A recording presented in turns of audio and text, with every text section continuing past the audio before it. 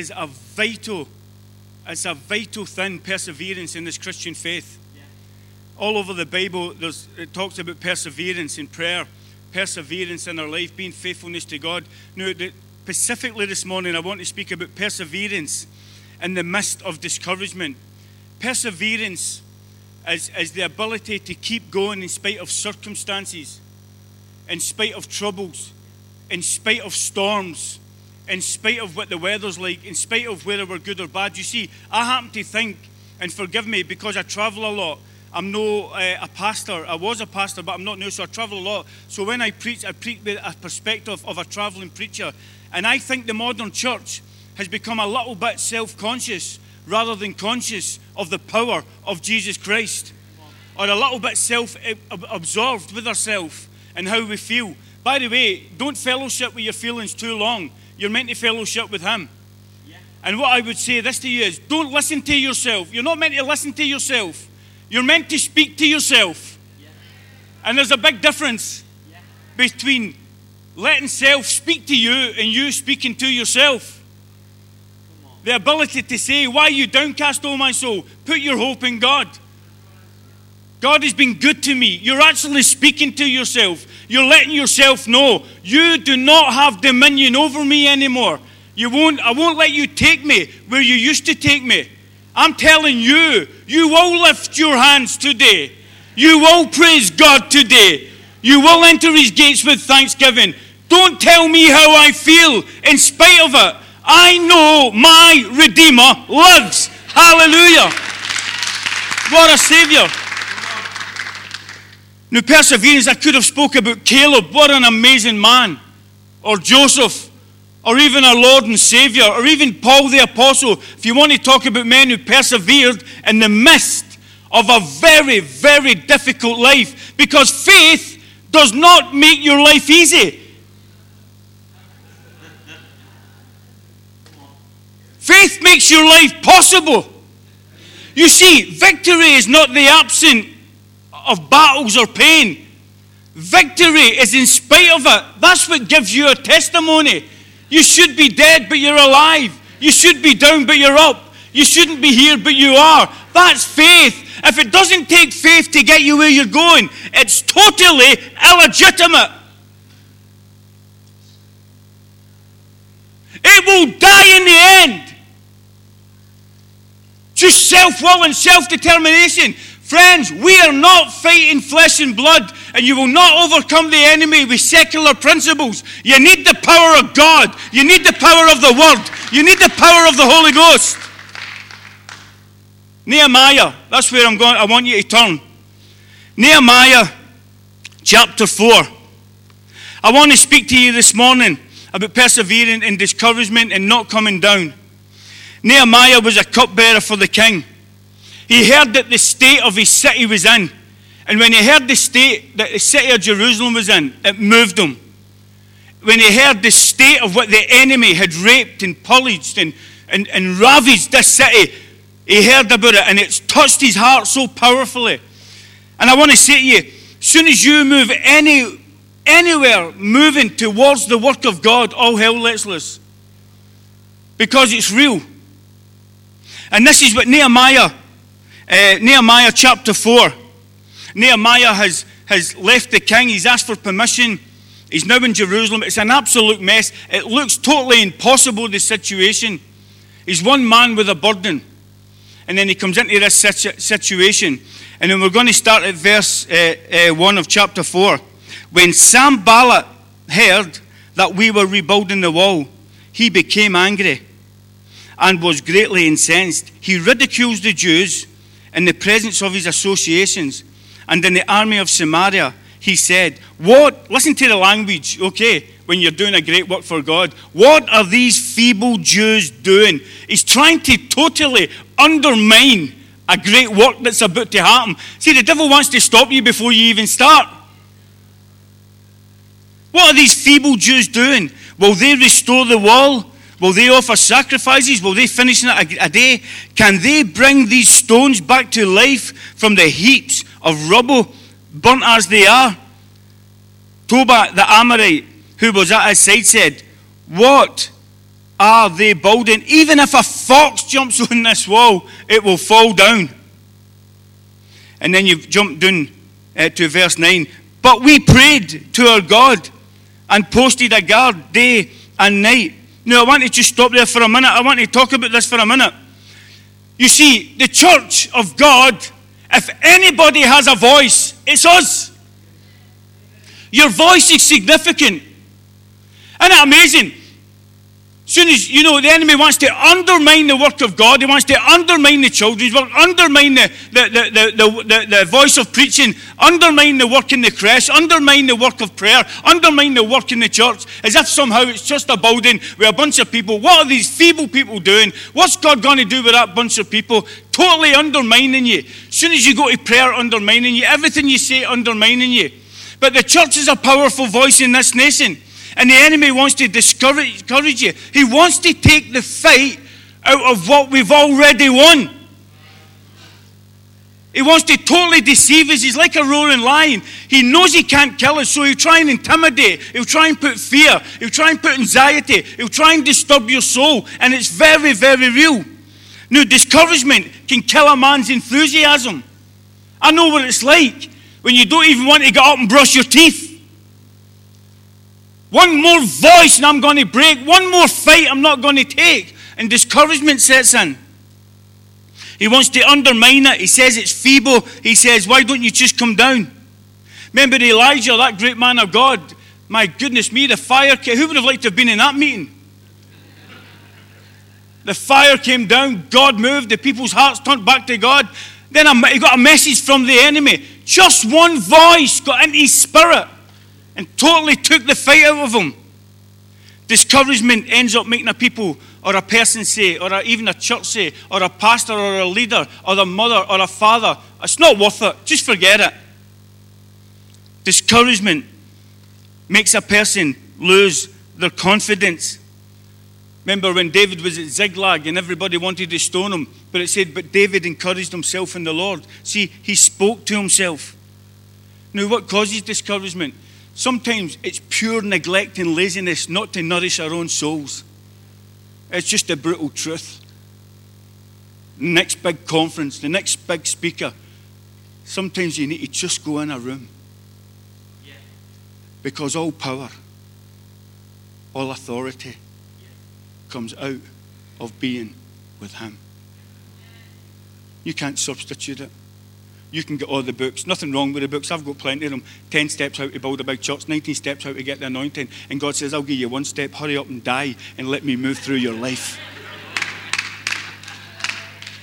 Step 1, you die, I live.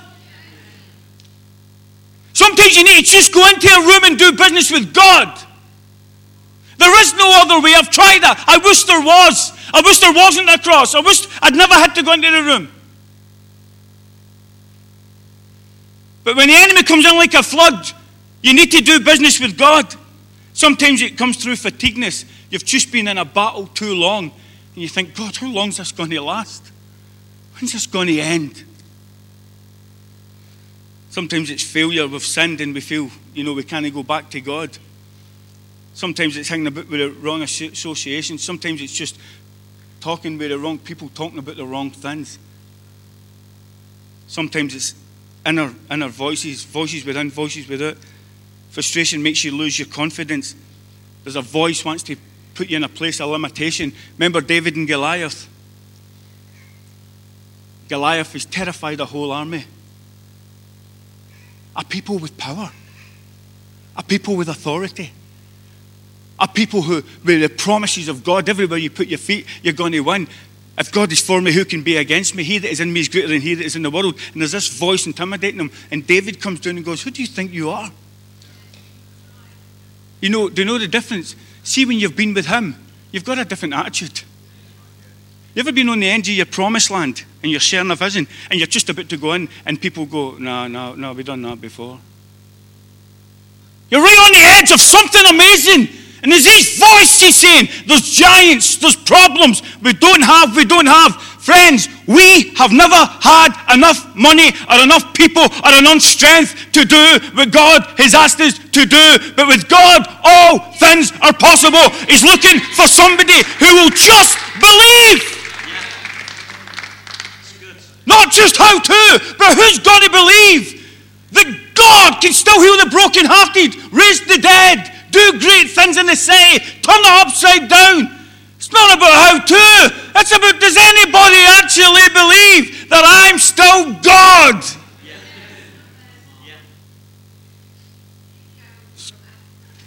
It's all a bit complicated. Just believe.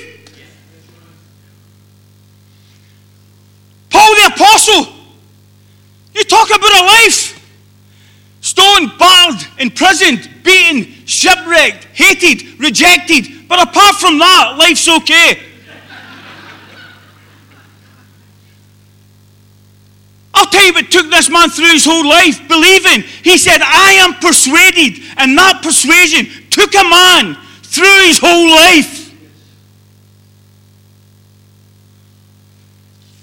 And they're undermining what God is doing in this chapter. They're undermining the work of God. They're undermining Nehemiah's work and the people who are working with him. And discouragement is trying to get in, undermining and feebleness. If you turn with me, you don't need to turn a lip for time. Let me just read it to you. Nehemiah chapter 6. We go to chapter 6. And it says this. When the word came to Sanballat, Tobiah, Geshem, and Arab, and the rest of our enemies, that I had rebuilt the wall, and not a gap was left in it. Though up to that point I had not set the doors and the gates, Sanballat, Geshem, sent me a message. Listen, I'll tell you, the devil doesn't give up, does he? There he's sending another message. Come, let us meet together. See, if the devil can't get you down, he'll try and do a compromise with you. Let's have a chat about this. But they were scheming to harm me. Now listen to Nehemiah. So I sent a message to them with this reply. I'm carrying on a great work up here, and I can't come down. I'm doing a great work up here, and I can't come down. And I want to tell you, don't come down. Some of you have came too far. We've ran too hard. We've ran too long. We've been in too many battles. We've had too many wounds. We've had too many scars. We've came too far to come down from the work that God has called us to do. I want to tell you, God said, I will never leave you and I will never forsake you. I don't care how you feel. He's committed to you. Anybody in here ever remember when you had your first child? Do you remember the first time you were up the stairs and you heard that child scream? Or you heard a big, ah! And you went, oh. Anybody remember that? And you slid down 4 banisters. You ran through the garden fence. You jumped over 18 cars. And there's a wee soul standing there with a sore finger like that saying, I jammed my finger. And you kiss it better and they go, would you like a game of football? And you say, no, I'm not feeling too good at the moment. Your heart's in your mouth. You're expecting to see blood. You're waiting till he cries. But let me tell you what you never done when you heard that cry. You never pulled out a piece of paper and said, I can hear him crying, but let me see how good he's been this week. Let me see if he fasted enough. Let me see if he prayed enough. Let me see if he was good to his mother. Let me see what he had done. To be honest with you, I don't care. That's my son, and I can hear him crying, and I'm coming no matter what, because I'm committed to being with him and strengthening him and being with him. I don't care what you've done. He hears the cry of his church. Don't come down. God is with us. Hallelujah. Oh, hallelujah. God is with us. And you're waiting till you get better to know his strength and his grace and his mercy. I'm telling you, you weren't good enough when you came, and you won't be good enough in 10,000 years. It's God's love, God's grace, and God's mercy. He who started a good work in us is going to finish it to the end. But while he's working in us, we're working for him. We're reaching a city. We're building into people's lives. The church is the greatest place on earth. It's amazing what can happen in here this morning. And Nehemiah said, I can't come down. I'm involved in a great work. I know you think I've no voice, and I want to tell you, if you're a mother pushing a buggy, 2 kids, trying to make a living, working, and you're at the school gate, I'll tell you, you have a voice at the school gate. Use your voice and don't come down. Don't come down. Don't turn there, but I'm going to turn to Mark 15. Hundreds and hundreds of years later, Jesus is being crucified. I want you to hear this now. Everybody say, a voice. Can you say it again? Mark 15, verse 25. It was the 3rd hour when they crucified him. The written notice of the charge against him was read. The King of the Jews. They crucified the robbers with him, one on his right and one on his left. Now listen to this. Those who passed by hurled insults at him, shaking their heads and saying, so you are going to destroy the temple and build it in 3 days? Listen to the voice. Come down from the cross and save yourself. Now listen to me. There's that voice again. Different generation, different body, same voice. I tell you, Satan did not want Jesus to go to the cross. I know that because when Peter said, don't go, he said, get behind me, Satan. Right under the cross, the Savior is soaked in blood, dying for me and you. The biggest revival to hit this world is about to take place after this finished work of the cross. Will you let me just come out the realms of Scripture for a minute and imagine something with me? That voice comes up and it says, save yourself and come down.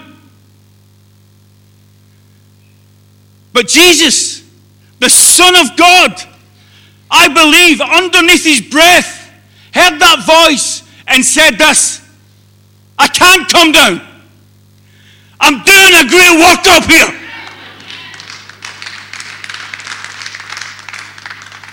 What a work. What a work. If I come down, there'll be no victory over sin. There'll be no heaven. If I come down, one of the greatest moments in history where principalities and powers and the weapons of the enemy was going to be destroyed and disarmed, and the victory that was prophesied from the beginning was about to take place. Just when you're on the edge of something great, there's a voice that says, come down. But Jesus said, I can't come down. If I come down, the blind won't see. The lame won't dance. The drug addict won't get sorted out. The drunk won't get sober. The prostitute won't feel like a woman again. The lonely won't feel like they can come into a family. If I come down, the blind won't see. If I come down, that tumor in that breast cannot be healed. If I come down, arthritis can't get healed. If I come down, the ears won't open. If I come down, madmen who are possessed by devils won't get set free. I want to tell you, I'm so glad he never came down. Hallelujah! Hallelujah! Hallelujah! Hallelujah for the victory. It's in Jesus Christ. We are the church. You are the church. He lives in you. Come into those gates. Change your city. You can do it. The devil is a liar. You can do it. You can make a difference. But it needs to start with us. Don't come down. There's a few things before we finish I want to say. The church must never come down from. I want to say to you, don't come down from love. And that's not easy, is it? Love your enemies. Don't you just love loving your enemies? The most natural thing in the world. Hugs. I want to hug them. I want to hug them with their head under there and squeeze it. But I know you're not like me. Don't come down from love. We are the church of God. We're meant to be an example. That's how the world will know. Not by your prophesying, your tongues and all the shouting. Thank God for it all. But your love for one another. And that's up to me to keep that love flowing. It's not my business how other people are acting in church and what they're not doing. My business is to keep that love flowing. It's nobody else's responsibility. It's yours and it's mine. And I love him and I love the church. And because I do that, I deny myself of my rotten self and keep loving, because I want the world to see the unity and the glory and the power and the love and the grace and the majestic person of Jesus Christ.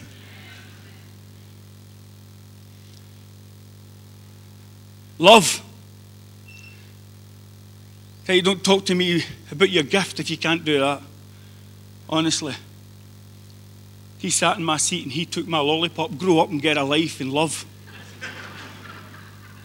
Seriously. Does anybody know what I mean? I want to say, I've moaned over people steal my lollipop and took my seat. I've done it all, so I've been there. Speak to each other. We've got enough fight in our hands. Get plugged in. Church, this the greatest place on earth you are this morning. We've come in here, my goodness, man. Sung some songs about him. I'm not coming down. And when you're in heaven, and when you're at your worst moment, maybe Pastor Mark, you're in heaven and you look in the queue and you see somebody and they go, oh, remember that Saturday you felt like throwing in the towel? Well, the following Sunday I walked into your church. I just want to say, I was a drunk and I came in. I'm so glad you never came down.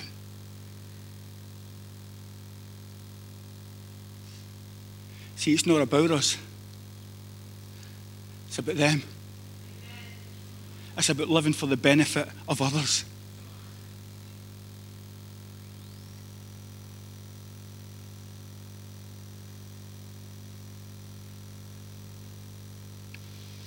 Nehemiah was building a wall. And it said that they were all burnt and rubbish, but we're building people. And the world would look at them and just kick them aside. Let me tell you, I was on drugs for 10 years. I lived in a flat with nothing but a mattress. No cooker, no washing machine, nothing. You wouldn't have even let me through the doors, maybe, I don't know. Tried to take my own life. I was under psychiatric treatment. I walked into the back of a little Pentecostal church. Somebody told me about. I remember sitting at the back. I was 7 stone. My wrists had been stitched up and I sat there with no hope, nothing. Never knew my father, mother an alcoholic. My sister stabbed her husband. My brother done 14 years and then there was me. And I sat there and I can't even remember half the songs of what happened. But a man stood up and he said, Jesus came and died for sinners. And like that. And I'll tell you, I never cried because I was on drugs. I never cried because, I'll tell you what happened to me. I got a revelation and I said this to myself, I'm the most selfish man in the world. And I got convicted of my rottenness. And a guy put his hand on me and said, do you want to become a Christian? And I said, yes, I do. And I said, Lord Jesus, I believe you died for me. I believe you rose again. It's like somebody took a scrubbing brush and cleaned Jay Fallon from the inside out.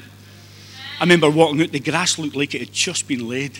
The sky looked so blue. Hear birds singing in the air. I met him. 2 weeks later, I got baptized in the Holy Ghost. I tell you, the devil's been trying to get me down ever since. But 28 years later, I've never had a cigarette, a drink, or a drug, because who the Son sets free is free indeed.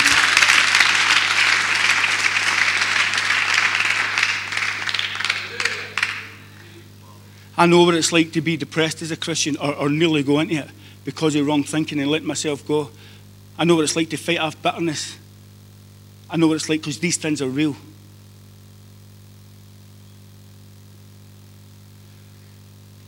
When you've been with him and you think of what he's done and what he put up with, I just want to say this to you. God owes me nothing. I am nothing. And I never will be anything on this side or on that side. I can't believe I've got a car and a pair of shoes. Really? I've never took it for granted that I would ever come to a pulpit like this morning and speak. I thought, why would anybody even want to invite me? I'm so glad he never came down. And I tell you, church, this morning, men and women maybe had a rough month or a rough year, lost child, buried loved ones. I want to tell you, don't come down, because God is with us. Emmanuel. Don't lose hope. There's hope. Get this word. Read a psalm. Read one scripture. I remember, I've got it on the bottom of my Bible there, and I'll finish with this. The bottom of my Bible says chosen. I remember sitting in Teen Challenge, 7 stone, sitting on a bed with nothing. I remember reading Ephesians, it said, he has chosen us. And I put my bony finger in it, and I'll tell you, I took on the whole of hell and the whole of the world with one word, chosen. And so are you. So don't come down. Don't come down from the vision that's in this building. Don't come down from the love. Don't come down from serving. Don't come down from giving. Don't come down from the high life of the supernatural life in the Spirit. Don't come down from speaking in tongues. Don't come down from love. In Jesus' name, amen. God bless you. Thank you.